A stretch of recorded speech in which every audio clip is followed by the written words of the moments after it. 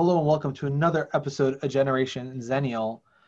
Keith and Vinny here. A couple days before election 2020, the anticipation builds. My alcohol tolerance is growing, and my bank account is waning because alcohol is still expensive. That's my take on it so far. It can be pricey to self-medicate yourself in various ways. It's been the thing of the pandemic so far.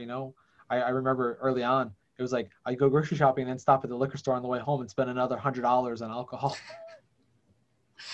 Well, that's one of the downfalls of being unemployed as well. Is I'm home a lot, so what are you gonna do, right? What are you gonna do? You entertain yourself. So, well, but yeah, we got some topics to talk about this week, huh? We got 5 days till the election. Yeah, we got 5 days till the election. But before we get to that, hot topic. Just yesterday, we had, I was going to say on Capitol Hill, but it was all virtual. You had Jack Dorsey from Twitter, Mark Zuckerberg from Facebook, and was it? I forget who from Google was there, but you had representatives of the big tech companies being grilled from both sides of the aisle for different reasons by the Senate. And scrolling through, ironically, Facebook today, I'm seeing posts from one side or the other. And I have some things I've said in the past to people, and I've posted about. Some things to get off your chest. Yeah. So, obviously Ted Cruz has that statement we've all heard, where he says, I'm going to paraphrase because I don't remember exactly, but who the hell elected you?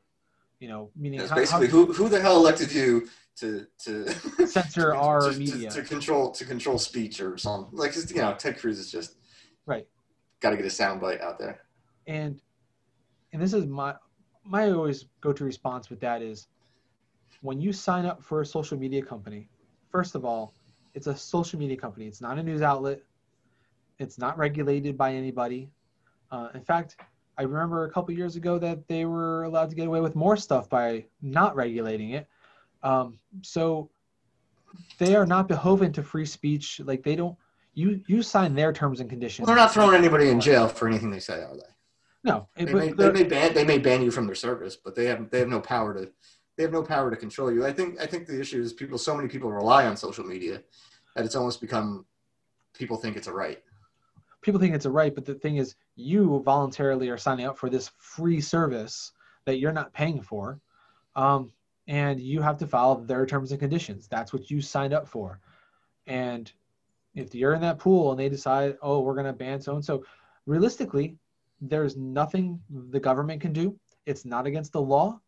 They're quite within their rights to ban whoever they want, block whatever post they want. There's nothing that says they can't do that. Second point, though, because the reason why most conservatives want to bring them to court, if you will, is that they believe that they are, punishing the conservative voice and promoting the liberal voice. But when you look at stats and outside people that research these things, they show that posts that are normally at the top of the list across all platforms are usually conservative posts. So the conservative voice actually gets posted more often on social media. It's just what people forget is that you tend to only see you get stuck in your own information bubble. And you are going to tend to be fed the same thing that you already agree with, or get fed things that make you angry, because that's what makes you stay and click more and engage with the platform more, because the only thing Twitter and Facebook care about is you staying on their platform as long as possible every day to make sure they get more ad revenue. And they want customers. Yeah. And the only way to fix this, and some tech companies have asked for this, is, it's the one thing that Republicans hate doing, is government regulation. If you want them to play by the rules, you have to put laws in place for them to play by those rules. I think we all know conservatives only say they hate government regulation when it doesn't suit them. When it suits them, they love big government. They love government regulations. Oh yeah. I mean, you could just, banning abortions is the number one thing that comes to mind when you think about something like that. They want to control women's health care all the time through government. Yeah. But they want to control their bodies, but up until the child is born, then who cares? Well, yeah, then it's freedom. then it's all about freedom. But yeah, I mean, freedom. When it comes to these platforms, 4 years ago, the public asked these platforms to be responsible with what they're allowing people to share, right? And that, that was a big talking point, was the fake news. And now when the fake news turns out to be mostly from the conservative sphere, they freak out and they're like, wait a minute, not this fake news. We don't want to ban this fake news. So it's just more hypocrisy from the right, which I think we're all used to. But well, the whole point of fake news too is that you have, there is legitimate fake news out there, and there are legitimate people that even admitted, 4 or 6 years ago, that they made fake news websites in the effort to just make money. Like they made fake news websites that could get spread without any intention. Like they didn't.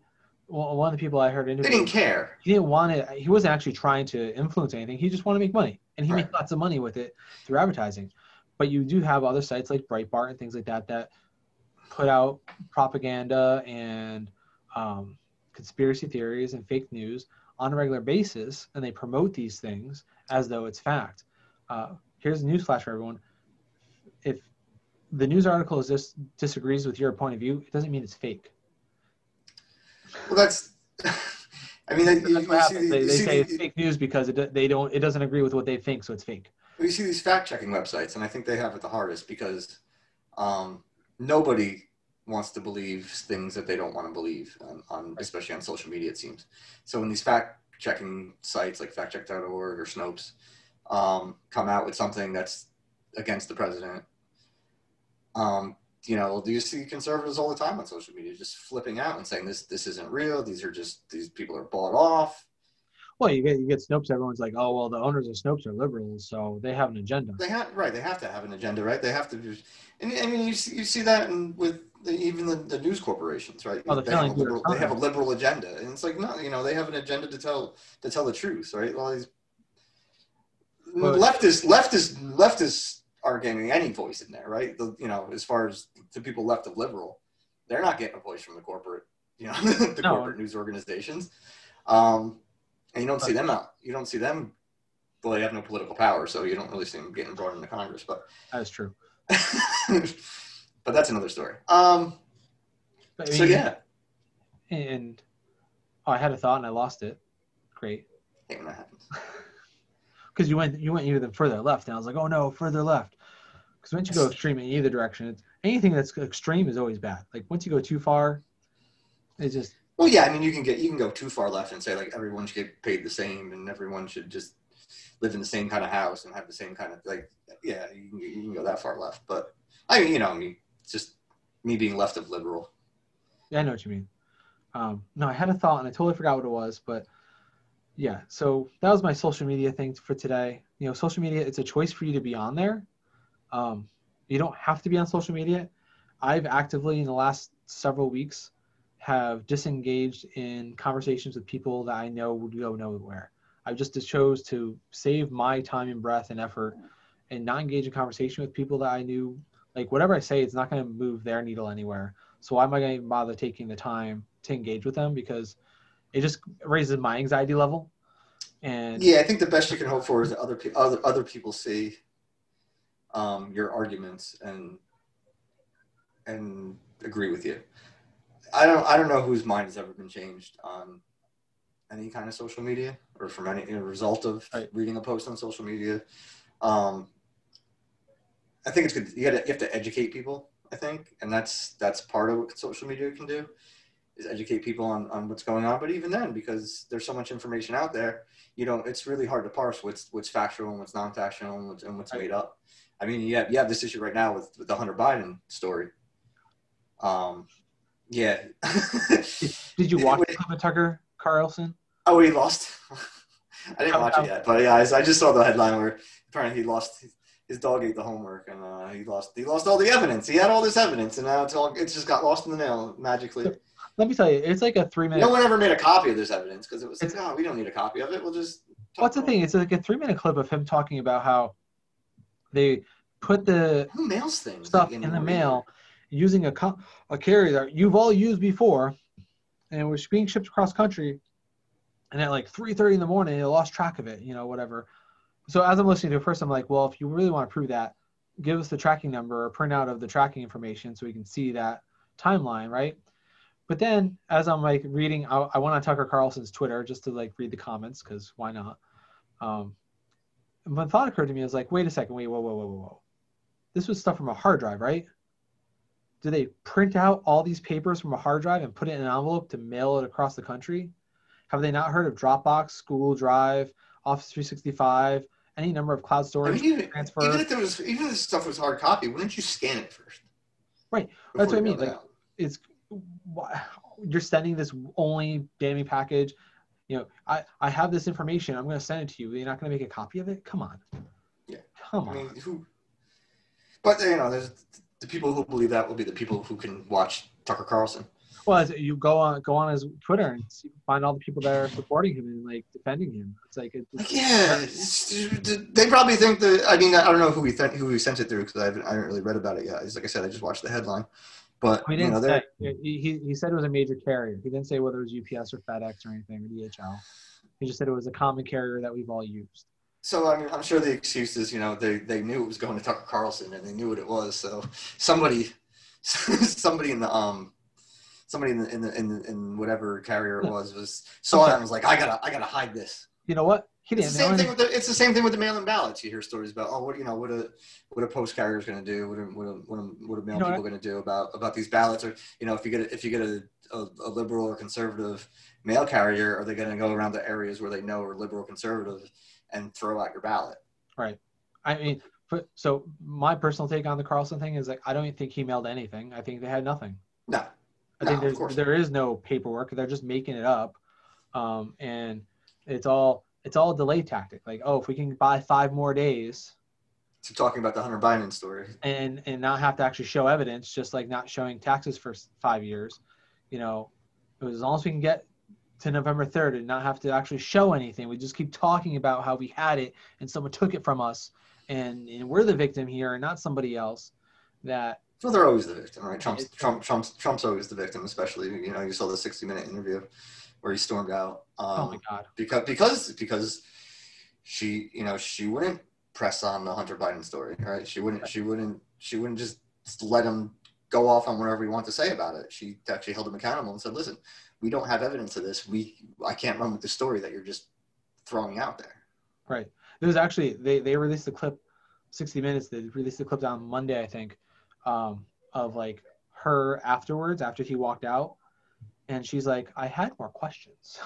I saw that. I did see that. And then the press secretary, she comes with like this giant with the box. It's like, it was a binder.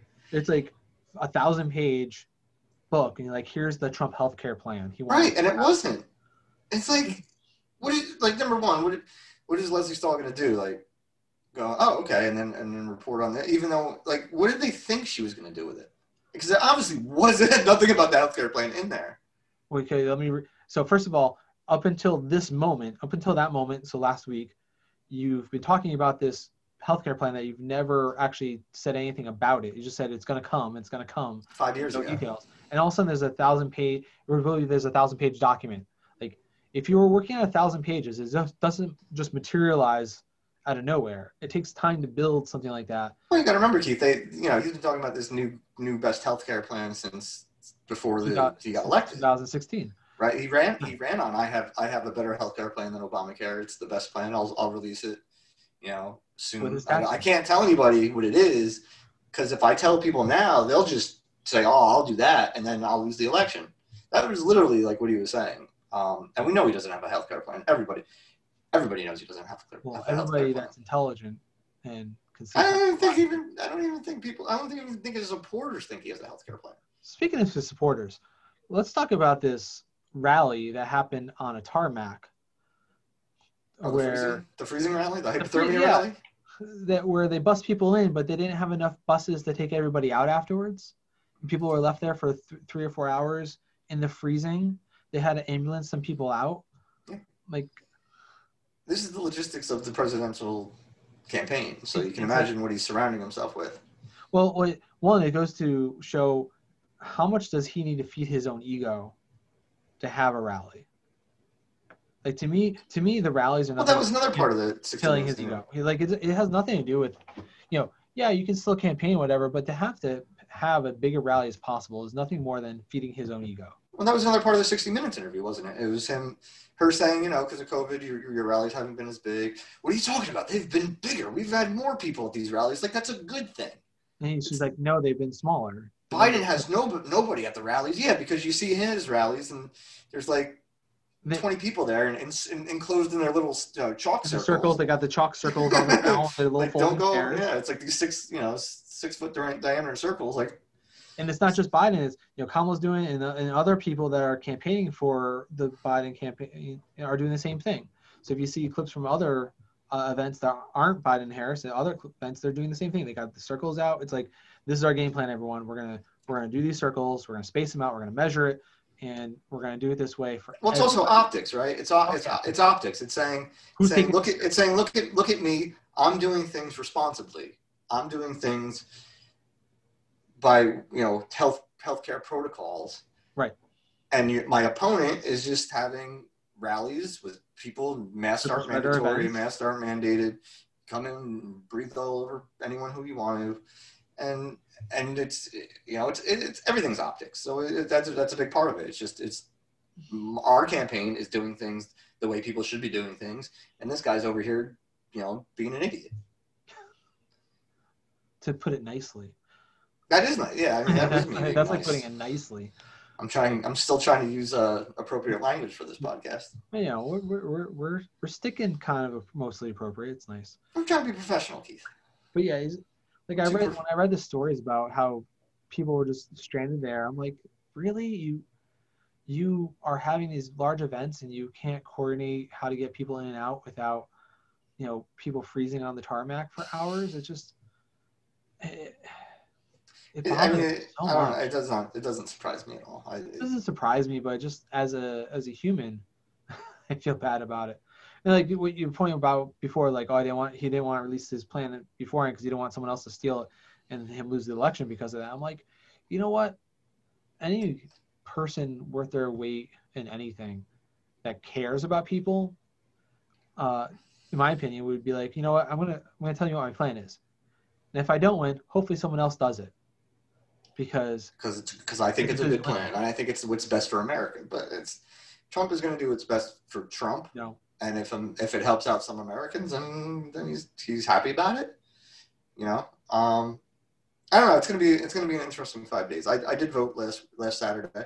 Congratulations. I waited in line for about 45 minutes in Kingston. I got like a text message from my friend last night. One of our chat groups. He's like checking in. Who voted? Good. Like everyone either had voted or like 2 people were voting on election day, but everyone else in that group had already voted. Yeah, I mean, look at the numbers, and more people have voted already than they had in 2016, which is incredible. I'm gonna Google it. How many people have? Yeah, I looked it up today. I'm pretty sure more people have already voted in this election than they voted in 2016. 17 hours ago. I guess that's kind of recent. 75 million people. Yeah. More than a third of registered voters. That's not. So the interesting thing will be to see is that going to be an indicator that we're going to have a larger turnout, or is it just that more people are just voting early because they don't want to go wait in lines on election day? Well, I think early voting did get advertised a lot more this year. Totally. Right, the actual options that were available, it was expanded, I think, in a lot of places because of the worry. Connecticut, it became like it was one of the check options for your absentee ballot was COVID-19. You could just check that off, and right. And that was done for legal reasons, I think, because a lot of states don't allow mail-in voting just for any reason, which they should, but. Well, I think that's another story. I think in the future, after this year, I think we're going to see a change in voting. I think this is going to usher in a permanent change in voting anyways. Yeah. We've been slowly on this track for a while. It's just this is like so many other things in our life. This pandemic has kind of pushed a lot of things and fast forward. And so where voting used to be very regimented by state and everything, I mean, it still is state by state, has different rules, but I think we're going to see a lot more either early voting or vote by mail across the board in all states. And I think that adoption rate is going to really tick up after this, which I think is good for democracy. Yeah, like in Texas, I know a lot of people have voted in Texas already. That's been a really big state for early voting. But Like you I'll have said, public service announcement. If you're listening to this and you want to vote by mail but haven't done it yet, drop it off. Do not mail it at this point. Bring get it it in, to your get it in now. Don't wait until go to your election Dropbox day. and drop it. Legally, I think most places you have to take the vote, but I know Donald Trump's fighting a lot of those rules about counting the ballots after election day. In 2 states, the Supreme Court ruled that they could still accept them after election day. For now. They well, it was yesterday they made the ruling. Yeah, I know. Wait until they make another ruling in a month, because they'll have another member. So, well, no, she recused herself of the arguments this time because she just joined. Right. I mean, so, yeah. No, she did. I'm saying, but right this now. Next time, I don't. But you know what's going to happen. I always have to have a mistrust of what conservatives will do in the judiciary system. Just because, it's going to be based on who's leading on election night. Right. You know, if Biden's leading, like, oh no, we got to make sure all the votes are counted. If Trump's leading, oh no, we got to close them up. And I'm sure that'll change too. That's what's going to happen. His opinion about mail-in voting. You know, if Trump's winning on election night, he's going to say we should just clear it now and stop counting the votes. If Biden's winning clearly, he's going to say no, we got to keep counting the votes to make sure everyone gets counted. Now, are you at all concerned that he won't leave office? I mean, just the pause enough is a yes. It might not be a serious concern, but I mean, obviously, it's like. Well, so deep down, I don't. Voluntarily versus forcefully is a line that I'm not sure about. I don't see he's just made it easier to fire people as well. Remember this. I just don't see how he can. I don't really see a scenario where on Inauguration Day, if Biden wins, where he's on the dais watching him being sworn in. Like, I just don't. Oh, like past presidents. Yeah, like past presidents. Like, you know, respectfully, I'm going to be here. You're going to be there. I'm going to watch you get sworn in, and we're going to handshake and all this. You know, I'm going to leave the White House in the morning, and then you're going to arrive at the White House at 1:00. I just, you know, I don't see. I don't. No, I don't. You know, I mean. That's sad to say, isn't it? But you're 100% right. It's so many years of tradition and a peaceful transfer of power. This year, I just think that, with the vileness that comes out of his mouth and the way he says things and how he acts and how he treats other people, I don't see how he just sits idly by and watches that happen without being forced to, or just not being there at all. Yeah. And honestly, I could care less, to be honest, if he's there or not. Right. At this point, I'll just be happy to see him gone. It's just a sad thing for our country and history, kind of. I mean, to be fair, I didn't see him like shaking Hillary Clinton's hand during the debates last time, and I think they did. I think they did the first time. I'm not sure if they did at the other debates. I don't recall anymore. So. I think they did the first debate, and then downhill from there. Yeah, but yeah, another concern of mine is his newest executive order that basically makes it easier for him to fire people in the White House, these career people that are supposed to be nonpartisan. Right, and then, been there between different administrations, and they've been there for years. So if anyone kind of gives him any pushback, it's a lot easier for him to get rid of them now. But right.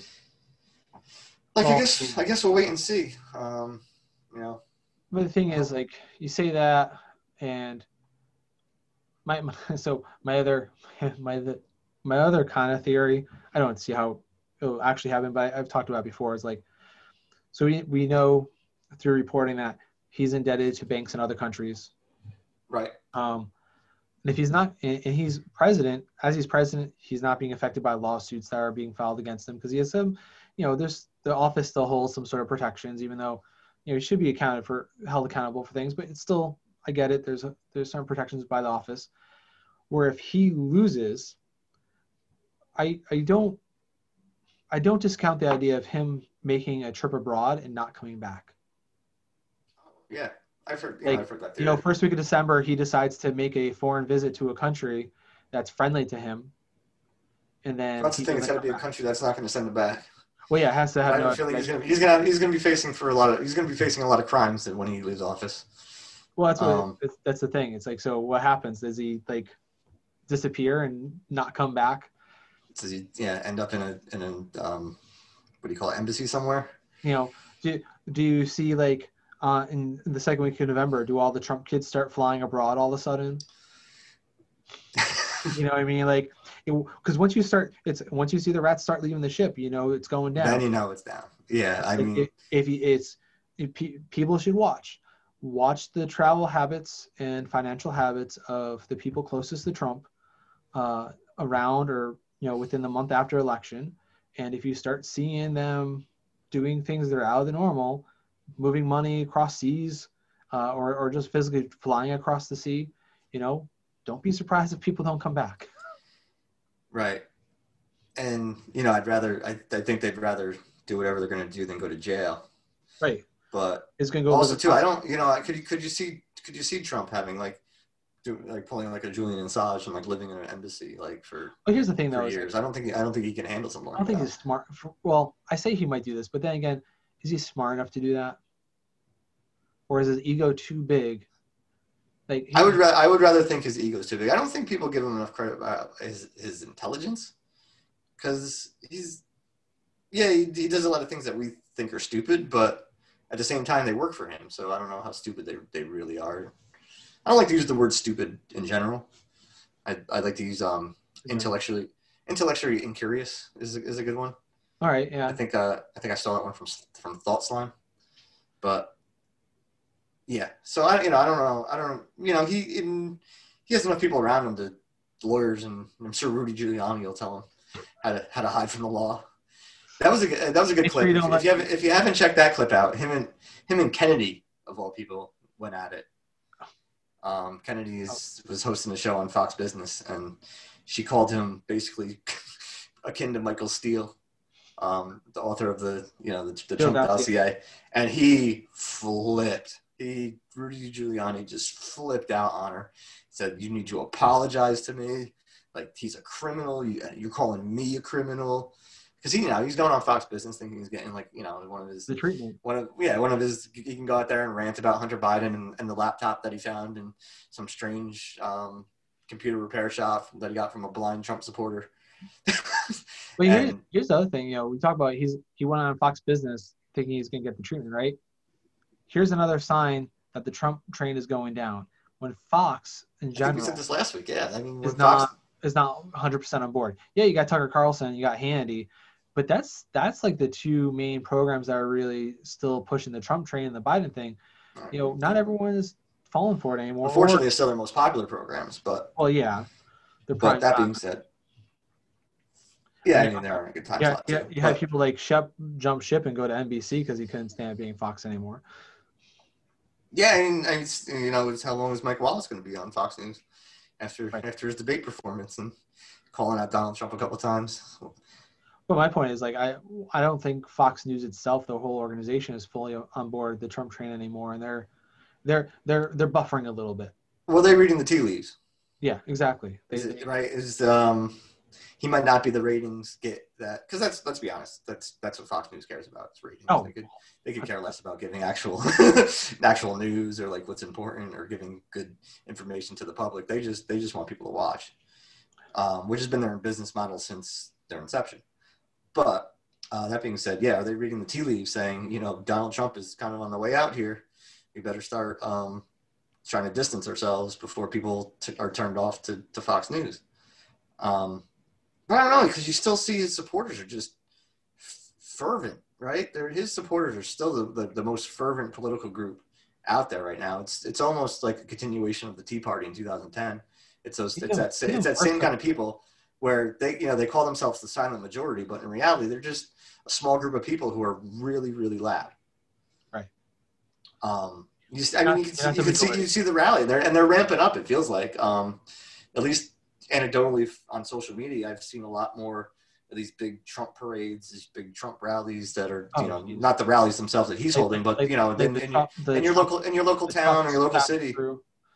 Right, where you get the stereotypical Trump supporter with the pickup truck and the American flag and the Blue Lives flag and the Trump flag and the Trump flag, and they're all flying and everyone's cheering and then they're looking for people to yell at them. Let's be honest, they love that. That's their favorite thing about these rallies is when people like you or I drive by and give them dirty looks or even maybe yell at them a little bit.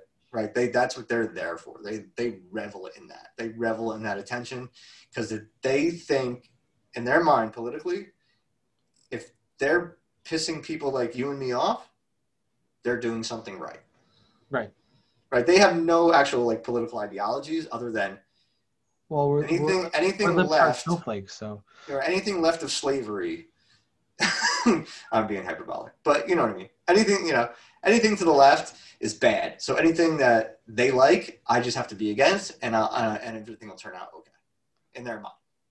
And that's. I mean, that comes to the crux of the real problem where we've gotten in this country is where we can't talk to each other anymore. Everyone yells at each other because if you don't believe what I believe in, I don't want to talk to you. And I think that comes a lot from the. And here we go again because I don't try not to generalize people but it's really hard to when you see a group of Trump supporters and they usually kind of sit on the fascist and bigoted and homophobic and transphobic side of things where it's like we don't want a certain group of people having the same rights that we have, and that's where you start to you get into the yelling matches and you can't support people like that, but yeah, at the same time, there are people who just really don't. There are people out there who don't know they're racist because they don't know what racism is. Right.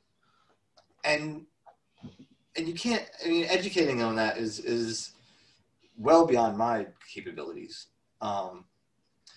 But so what do? Right? It's almost like you don't know how bad you are, so I can't. So yelling at you isn't going to help.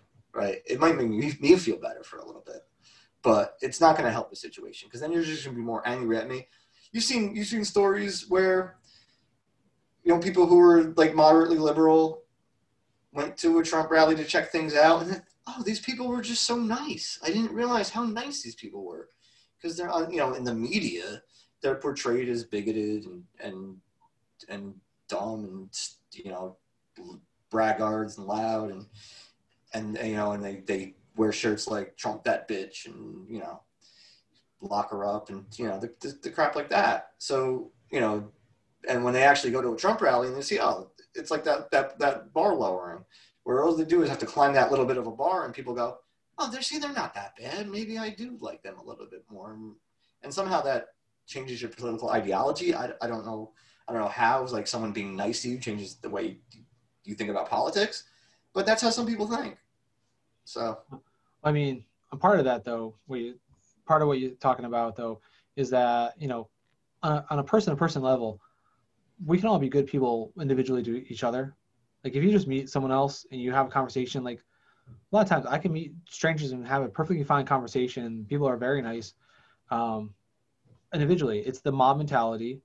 They feel emboldened when they're in a large group, obviously, and they have a person that's stoking all their fears and their beliefs and making it stand out in front where we just never really,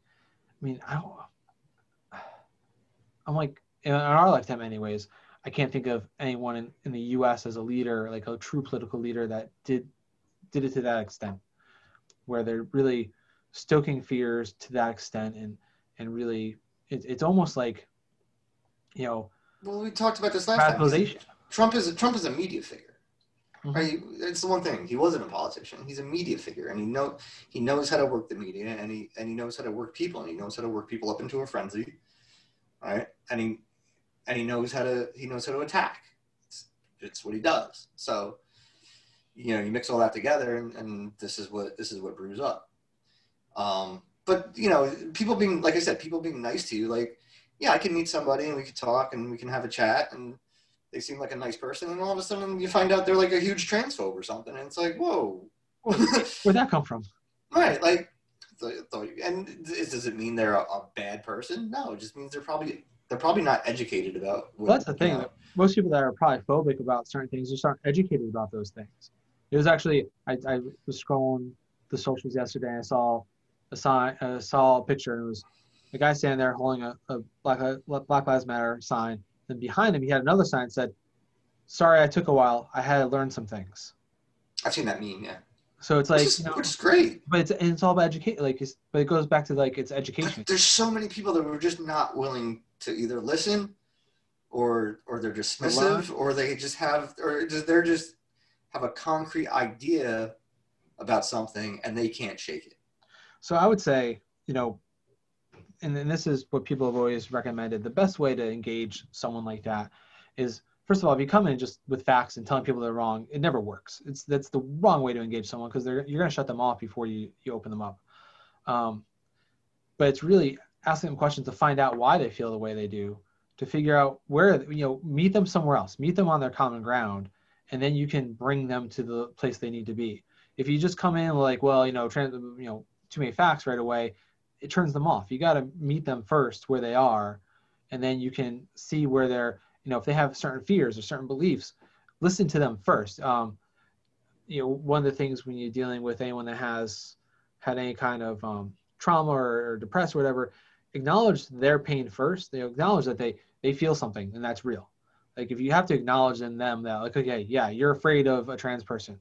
I don't know why you're afraid personally, but you're afraid, right? So why are you afraid? Tell me why. It's not even about being afraid, right? It's about. But some people are. I won't accept this person's reality, right? That's what transphobia. And ask them why. That's what transphobia is, because they in their mind, and I can tell you this, in their mind, they got taught whenever they got taught, a man has a penis and a woman has a vagina, and that's how we determine things. It's done. And there's so much more to it. And that's not, and biological sex does not equal gender.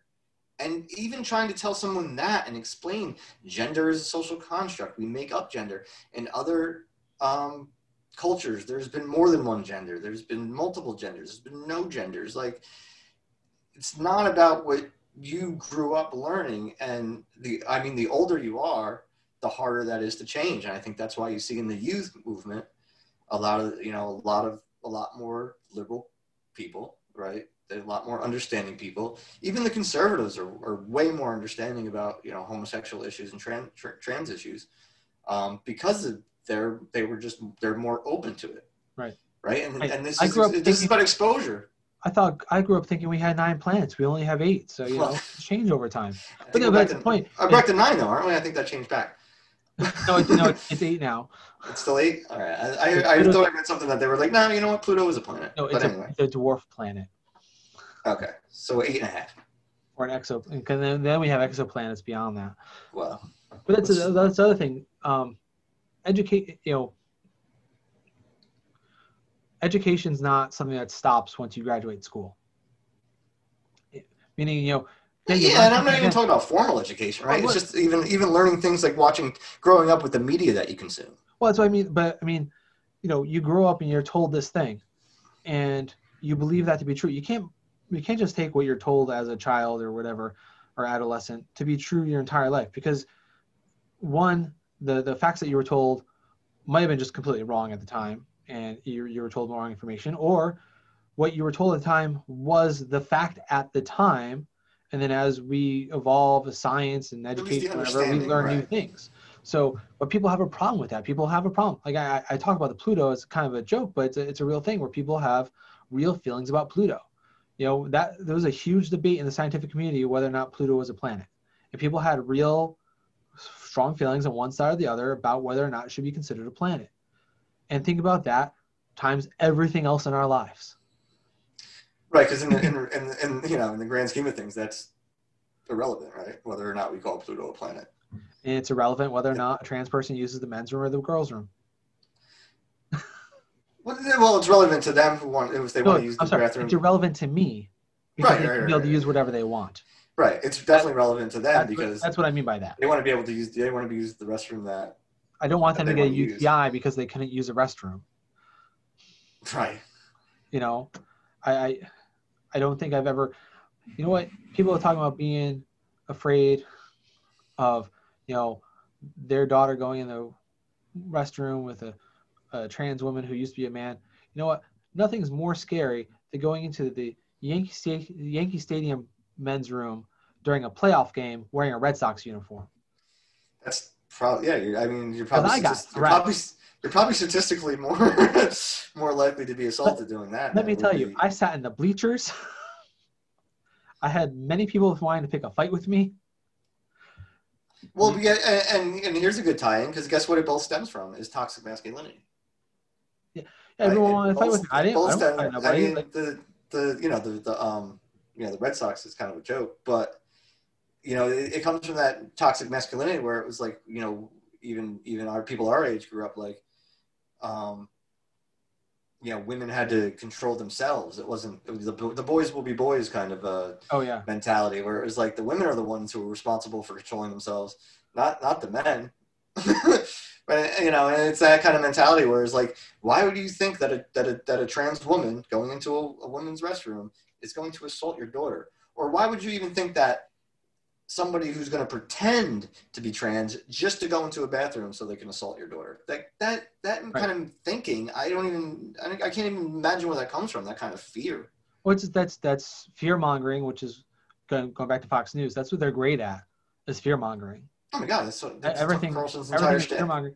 I mean, let's talk about. What's about COVID? It's about COVID. You don't want to cause any fear. Oh no, but if it's about a caravan coming to the border, they're going to destroy your country. Oh my God, so much.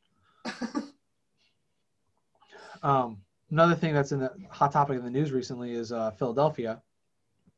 So we have, police shot another black man in Philadelphia, and now there's rioting. And depending on who you read, there's different sources. But listening to my NPR this morning, because I wasn't fully educated about it until today. I read up on it and listened to it, and so the story you read from one side, and because when I turned on TV last night, for whatever reason, Tucker Carlson was playing Hannity was playing in the background as I was trying to load up AEW. And I was like, why is this on? And I watched for a minute because they were talking about the rioting and whatever. And they're like, oh, this man, he had a gun and they told him to put it down. Well, he had a knife. I mean, yeah, he had a knife. It was coming at them. So this morning I hear, like, the family of the man called the police because he was having a mental psychotic episode. So the family of the man who was shot was calling the police to help the man. And I watched the video too. He was always several feet away, and yeah, he was walking around and he had the knife out. Here's still my question. Why is it shoot to kill? You could have shot that man in the leg. Why is it shoot? I mean, I'm afraid of that. Why is it shoot? You're the man. I mean, yeah, you could say, you could shoot. I know for a fact in training, they learn how to disarm people with a knife. Yeah, but that's part of the training. I don't think it's easy to pick out a leg or a chest. I'm not a target. Chest, leg, chest. Right, but like I said, I don't know the ramifications of that. If there's other things that I'm not thinking about, shoot a warning shot first. If you missed or like taser. But taser would be a great answer there, because even tasers can be deadly, but at the same time they're a lot safer than bullets. They're still a lot safer than bullets, right? Sandbag shotgun rounds. Beanbag, they use them against protesters all the time. Seems to work. Right, you have non-lethal ways. I mean, yes, they can cause damage, but they're non-lethal.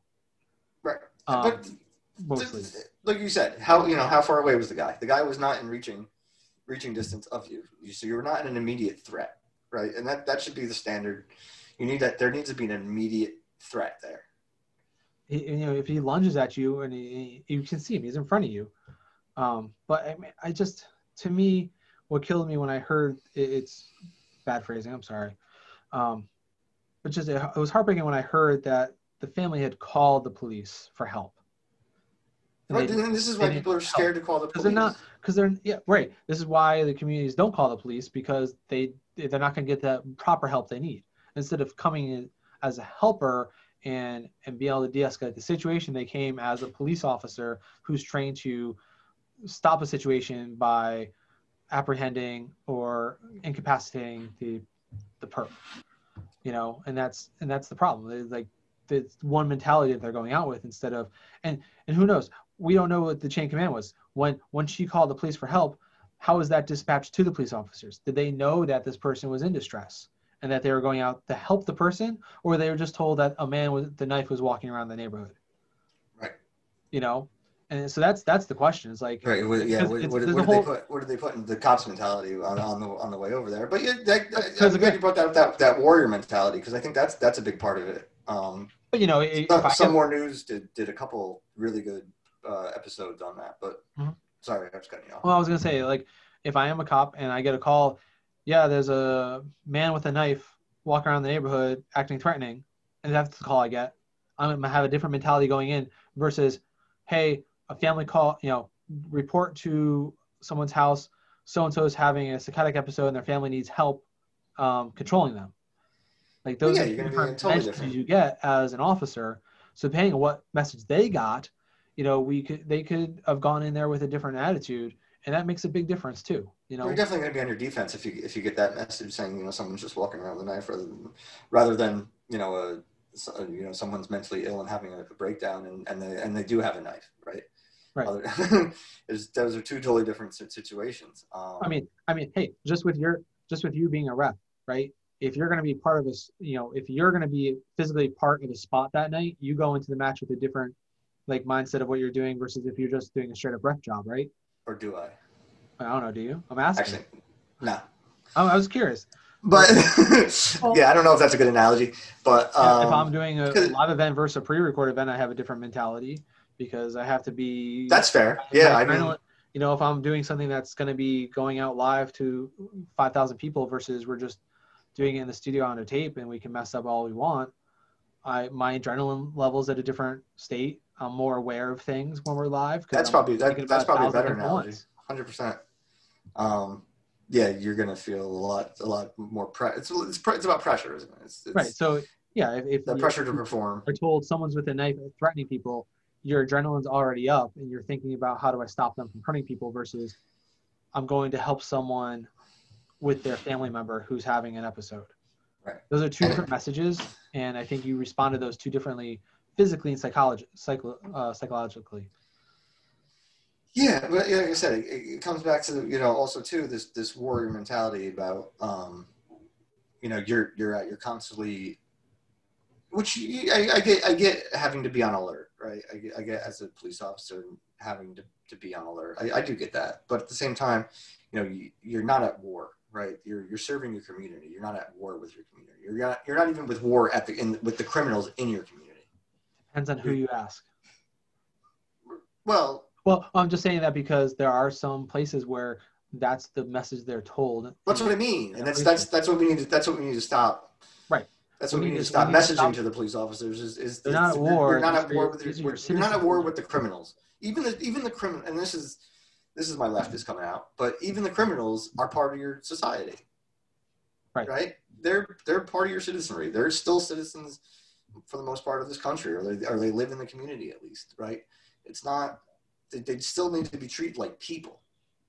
So, for the most part, most criminals.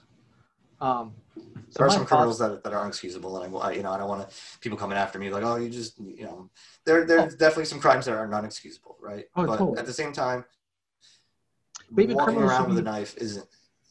But treating people with respect is never. You should always treat people with respect, anyways. And my example for this is, so my father-in-law worked as a corrections officer. He's retired now, but he tells stories. And the thing is, anytime a former inmate sees him in the public, it's actually always a positive interaction. Because when he was in the jail, he had their respect. Because he gave them the respect of being a human, above, you know, and you know, they knew there was a line they can't cross. But at the same time, you know, there was like, you know, it wasn't, you know, you hear about things. He learned how to be a human and how to interact because he's going to treat people like humans. And if you treat people like humans, they're going to treat you like humans. You know, and when they get out and they see him, hey, you need anything? You want anything? They're willing to hook him up wherever he is. Right. When they see him out in public. Although he tries to, like, if he sees someone he recognizes, he tries to, like, make sure they don't see him first. because he doesn't want the awkward interaction. But I've never heard of a bad experience out in the public after he's seen an inmate that's been in for a while. When Right, because he probably treated people as especially relatively than some of the other corrections officers did. If you, like you said, if you treat people like people, they're going to show you a lot more respect than if you just dog them because you have these preconceived notions about who they are because of what they did, right? I do know for a fact though, in the jails, that the people that don't get treated with respect are anyone that were child abusers. Right, and there was prison justice in that. And like I said, there's certain things that are unexcusable, and that's 100%. I have no problem with that. But at the same time, I don't think cops should murder you just based on that. No, right. At the same time, I don't want to get the other impression where I think like, oh, if the cops just catch you, they should shoot you. No, there's a reason we do have a justice. You're supposed to be innocent until proven guilty, and you can't be proven innocent if you're dead. Tell that to the anti-bail reformers. Honestly, if it wasn't for Donald Trump, I would, especially in New York State. I don't know what they did in Connecticut yet, but because there's bail reform was a big issue before COVID hit. Yes, I know. And Democrats were not looking good based on bail reform because a lot of people are against it. Me personally, I think it's great. I definitely believe you're innocent to proven guilty. If there's not a flight risk, if there's no further danger to the community, you should not be in jail. There's no reason for that. So based on your level of income, that's ridiculous. One, I just think New York did it. I don't think they implemented it correctly. They went a little too far almost with some of the crimes. It was too broad. They kind of just like no bail whatsoever. Well, that's not true either. But it was relatively to other places. Yeah, sure. So I think that's probably part of it. They, instead of like doing an incremental phase, they just went, we're just going to do this instead of like going, okay, these crimes and these crimes and these crimes, let's phase it in. They were just like, we're just going to do it. Which always, and even that got pulled back a little bit. Even the Democrats pulled that back a little bit. Eventually. But then you have outlets like the New York Post that's gonna, what they're doing. They're sensationalizing. They're putting on the front page anytime any one of these people that's been let out does something bad again. Right. Boom! It's on the front page first thing. You're like, oh, bail reform fails again. Boom. Yeah. 95% of the people could show back up to their court cases, and they'd still find a few people and post it all over the place and see look, this doesn't work. It could have been 0.05% of the people that were the problem, but they're gonna make sure you know about each one of those people and not all the other people. But yeah, I'm totally for bail reform because, especially being educated about the history of bail and how if you look at bail, it's really a system that disproportionately hurts poor people. Yeah, by design. And exactly by design. Not even like as a sub thing. It's by design. Like, we got to keep poor people in jail because for some reason they're obviously more dangerous. Like I say all the time, like, hey, if I go to jail, my life insurance, first of all, I can afford bail. Second of all, my life insurance policy covers bail. So I wouldn't even have to take money out of my pocket if I didn't want to. I could call my insurance company up and they would pay bail for me. So that's, that's part of they're like, oh yeah, part of your coverage, you have bail. I'm like, why is that even there? I don't know. But it was. But the thing is, like, my example, because I've heard different examples, so I try to like make one example that's easy to share with people. Say you're a person and you did something petty, or maybe you actually didn't do it, but you've been accused of it. You fit the profile, so they arrest you instead of the person that actually did it. So you go to jail. Now, you don't have the money to pay for bail because you're working 2 jobs, you're low income, whatever. And if you pay the bail, then maybe your wife can't go out and buy the groceries to pay, feed the family. So you make the decision to not pay. Yeah, and you don't want to deal with a bail bondsman or anything like that either. Like that's. But then all of a sudden now, you can't pay bail. You can't get out of jail. Your court date's not for 6 months. Right. So now you've lost your job. I don't think people realize that either. Like, yeah. So now you've lost your job. And now your spouse is at home trying to raise your kids and work 2 jobs to pay for everything. They're losing stuff. And then maybe you've lost 6 months of your life. And you can't if you can't pay bail, you can't pay for a lawyer either. And then your public defenders are overworked and underpaid. So you may or may not get a good public defender that's really going to take good care of your case. So you may or may not win. A lot of times you're tricked into taking a plea deal because you're told it's better for you so that way you can get out, but not realizing that part of that plea deal is also admitting to the crime, Yeah, which and now you that's a huge. And now you have a criminal record, and then now trying to get a job because on most job applications it asks if you have a criminal record. Now you Yeah, can't get a job. that's a huge component of it too.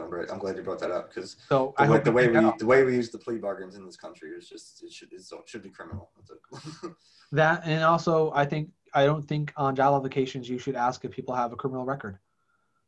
No, because the way I was brought up in my civics classes and throughout schooling, it was that the idea is, we have a you're serving your time system right? that once you serve your time, you now become part of the society again. You did your time, you did the crime, paid the time, whatever, and then now you should be able to go and do things again. But you can't do that if you're always reminding people, oh yeah, by the way, I went to jail for whatever.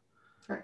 And 100%. For a lot of application systems, and this is the thing, like when you apply for a job now, it's all digital, and if they're getting 1,000 applicants, it's going through an automated process that automatically filters out people based on certain criteria. And like you brought up before, some of these people, like a good number of these people, I don't know the statistic, but didn't commit the crime. So now they're getting stuck because they felt making a plea bargain was in their best interest, which is usually not. By the way, no. It's for anyone listening. But they're probably not a lawyer either. So, but I can understand being pressured into it. But yeah, and now not only are you in jail and you lost, any kind of source of income, and another thing too is like using prisoners as slave labor is a bit cringe. That's a whole other topic I think we can get into someday. That's a big. That's a big. Private prisons. That's a big. Well, that's another one. I'm glad New York doesn't have any of those. I don't know about Connecticut. I don't think we do either. Yeah, we actually, I believe it's in our law that they're forbidden. Like we do not do that here. Yeah, but that's scary. That's actually scary. Like the 14th Amendment's been around long enough where slave labor in prisons is kind of ingrained into the United States. They're being paid for it. They're just being paid, 14 cents an hour. Yeah, slave labor. Like I said, it's basically like an internship, Yeah, well, definitely. Internship. It does pay more than some internships out there, but that's a whole other story. I no longer let my students take internships if they're not getting paid for it. That's great. That's great because there's actually law about that. You can't. Wow, we just changed topics real fast. That was a big switch, but as far as legal law in the U.S., if you're going to do an internship, the only way you can do you can only do an internship for free is if the job you're doing would have been done regardless if you're there. Okay. So if you're coming in to do a job that basically they're hiring an intern for that job specifically, you have to be paid. I'm pretty sure there's ways businesses can work around that. Especially, totally. But especially in the media business, because that's famous for their free labor. A lot of our, most of our interns now are being paid because we guide them in the right direction. Like you should be getting paid for that. Don't do that for free. Yeah, that's great. Because like I said, especially in your business and media, like that's always been famous for basically. Enticing people like, the only way you can get a job is if you get this training, and the only way you can get this training is if you come work for free for a year. Oh no, actually, but a lot of the big players like NBC and ESPN, they have a whole paid internship program. That's how they get people into things now. Because NBC has like the Page program, where it's you kind of learn all of NBC inside and out, but you're being paid the whole time. That's great. And you work your way up. Things I do not know. And that's how you get in there. ESPN did it too, because like I have people that graduated from grad school and they went to intern at ESPN down in Florida, working in a control room, but they were being paid for it. They were able to move to Florida and pay for rent down there and get paid by ESPN to be an intern, quote unquote. I think they classify them as interns because that way you're not an employee, so you can't get benefits. So still trying to. But it's also a limited contract. It's not like you're going to be an intern forever. It's like right. you're going to be an intern for 6 months. And then if your internship goes well, you can always move up into a full-time position. Well, once we have single-payer healthcare for everybody, we won't even need to worry about because Or your health UBI, insurance won't baby, be tied. UBI. I'm all about UBI. UBI. Let me Yeah, tell you, we could talk about UBI. We could talk about this is my topics for future episodes. Yeah, this is our segment where we're just talking about random topics that we're going to talk about later. Yeah, this is our closing segment. Random topics for next time. Cool. Well, because I was talking about this with my wife last night. It's because I've heard this before. It would be cheaper to pay for housing for homeless people than the homeless programs that we do now. 100%. I knew that. Yep. So there shouldn't be homeless. There shouldn't be homeless or hungry people in this there's country no reason at for all. us to There's be. no reason. There's zero reason for that. Every government in our country pays more to make homeless shelters, do education programs, all these things. When reality is all homeless people need is a place to live and put their things and be secure. And that way, they can apply for jobs. And people don't realize that will help the economy. Yeah, well, because most homeless people don't want to be homeless. No. You know, and a lot of homeless people out there are homeless because of things outside of their control. They lost a job, they had an accident, they had a health crisis, and everyone thinks. Or they're mentally ill.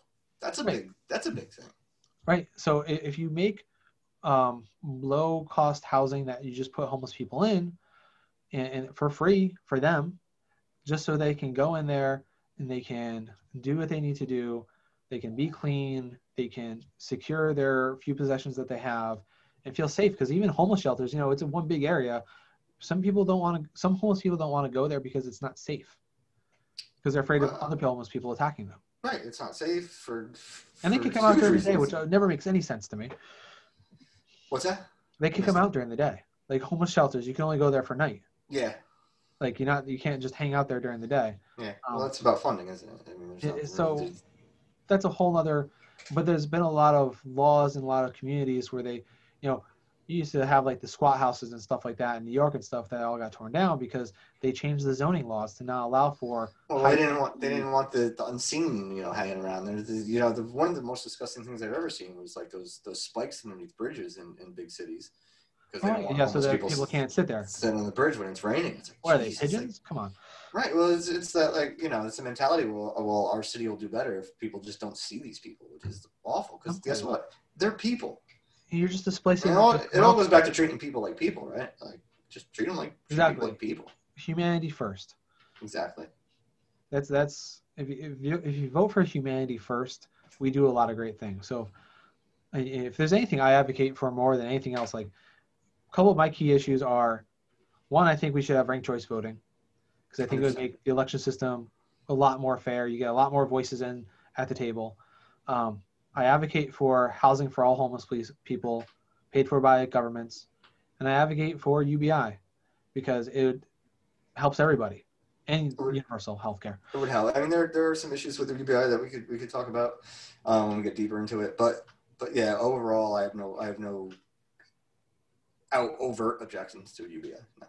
The thing with, just real quick, the thing with the UBI, it needs to actually help people, and it can't just be a Band-Aid. It can't just be another Band-Aid to say like, oh, we gave you another $12,000 a month. Like, why are you why aren't you doing anything? Like, because just throwing money at a problem doesn't always help.